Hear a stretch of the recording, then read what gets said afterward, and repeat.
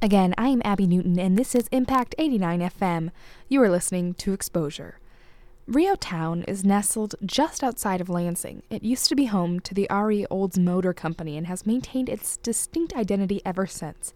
Its dynamic culture is rich in the arts, with a collection of diverse restaurants and retail. Now on March 29th, it will be rich in burlesque at the first annual Rio Town Thrift Store Gala and Burlesque Extravaganza. I spoke with Rio Town Commercial Association President Ryan Wirt I'm the president, about but that makes me this really event. uncomfortable, so let's leave that off. Okay, well, welcome to the studio, Ryan. So you're in the midst of planning a very unique event. It's called the Thrift Store Gala Burlesque Extravaganza. Yes. Quite the title. We started with kind of a basic idea. We have some friends who do what they call their classy party every year. So it started in some dorm in college, and then once a year they would kind of go to the thrift store and get suits and have a really nice pretend night. And then as we got older and, turned into grown-ups and got big boy jobs, then it sort of got more and more over the top. And so now, you have to show up with some fancy bottle of alcohol that no one can pronounce, and we make the finest foods we can think of as best we can and so on, but still in our thrift store attire. Excellent. So we were, Rio Town as an organization is trying to sort of figure out its identity and its event calendar and how we're going to kind of keep people interested in the area. And we were brainstorming and decided we could kind of take that concept and make it a lot bigger and open to the public. So we went with that. And then as we were figuring out entertainment options and things like that, I met a woman named Autumn Luciano, who runs a vintage pinup photo studio and organizes a bunch of burlesque shows around town. And so then I kind of hit her up to see if maybe she would provide some people to just kind of be bartenders or do something basic. And she got really excited about the idea and is now co-organizing the whole thing with me. So as it's grown, the title has also grown and got more and more unwieldy, and we kind of tried to figure out how to shorten it and then just decided it was kind of fun that way. So did people dress up and come to the dorm, or was it more I think an it was escape? a dorm. It may have actually been an apartment. Okay. That was before my time. So it was only the last few years that I've done it, and I think it was the 10th one this year or something like that. So. Mm-hmm. And have you ever organized an event of anything like this for Rio Town? Yeah, we've done, we do what we call the Rio Town Art Attack, and we had our third year this year. And it's sort of a mishmash like this of ideas where it started with a group of artists that wanted to have a live art competition, sort of Iron Chef style, where they have an afternoon with a bunch of rules to make something. And then we added music to it, and then our first year, it had a handful of bands that were kind of an afterthought, and then our second year was 18 bands, and then that was just too much for us to manage.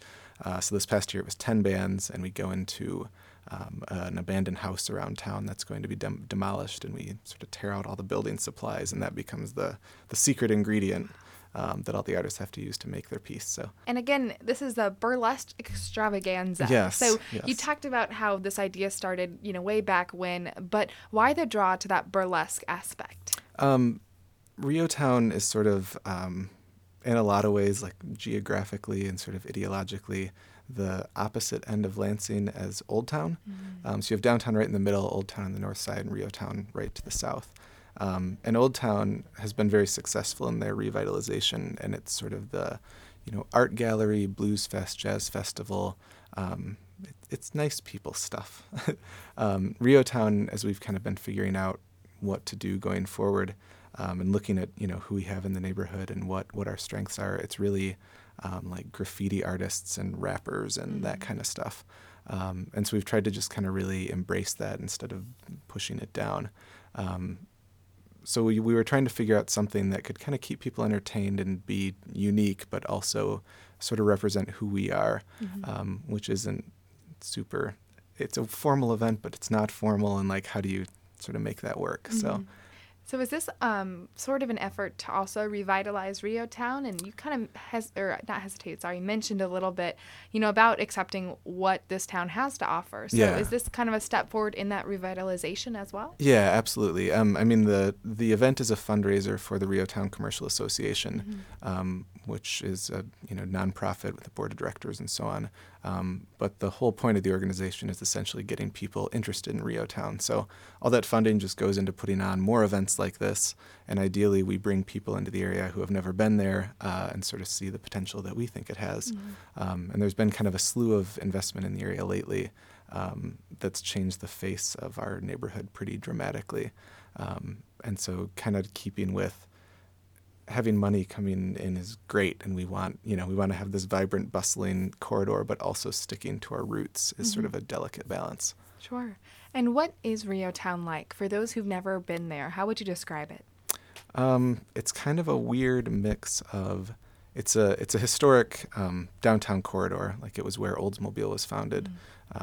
Hence the Rio, and RioTown is our Ransom Eli Olds. Okay. And so his first bunch of plants were there, and then when that kind of the REO entity went out of business, that kind of hit the area pretty hard. So it went from this, busy commercial center with neighborhoods that sprung up around it just to support the automotive industry to, in the 60s or 70s, kind of being a ghost town. And now it's a bizarre mix of a couple of pretty nice restaurants, a power plant, like a few big nonprofits have their headquarters down there. LEAP, who do a lot of economic development around the city, is right in our block, and CEDAM and Cap Fund, who are kind of similar nonprofits. So yeah, it's kind of a strange mix, and the neighborhood is really, really similar. When we hang out with our neighbors, it can be anything from like going to a burlesque show to having a neighborhood video game party. Okay. And so it's a strange conglomeration of things. Mm-hmm. And again, throw in burlesque and you've got a full circle. That's right. So at the event, what do you hope people, when they leave this gala, what do you hope they feel or experience? Yeah.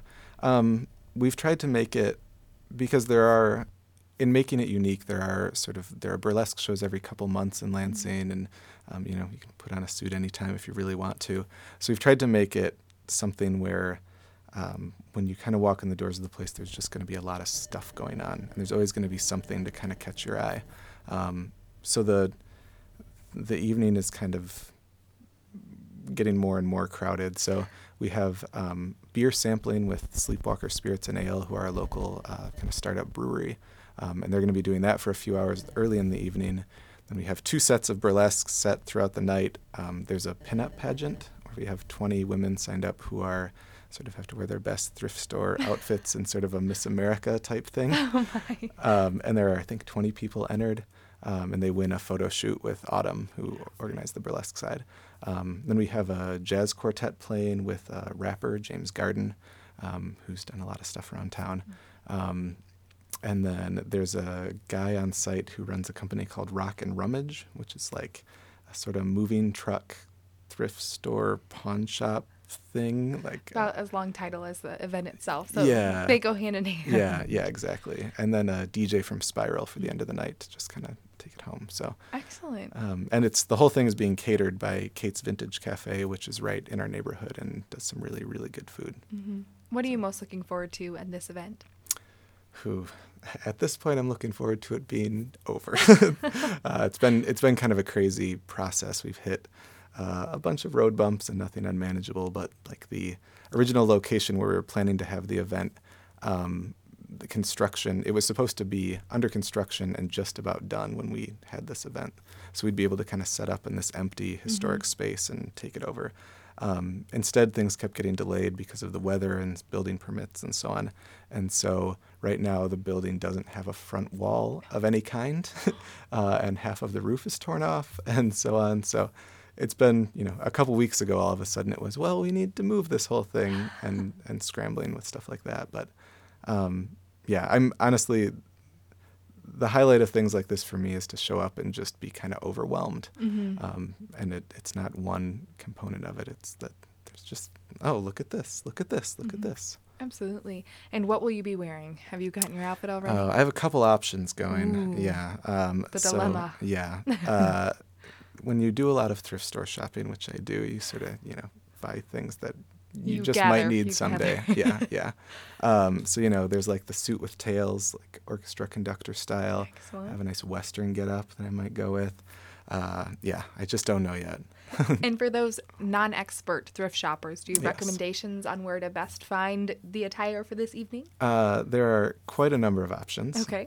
In Rio Town is St. Vincent de Paul, which has a nice selection.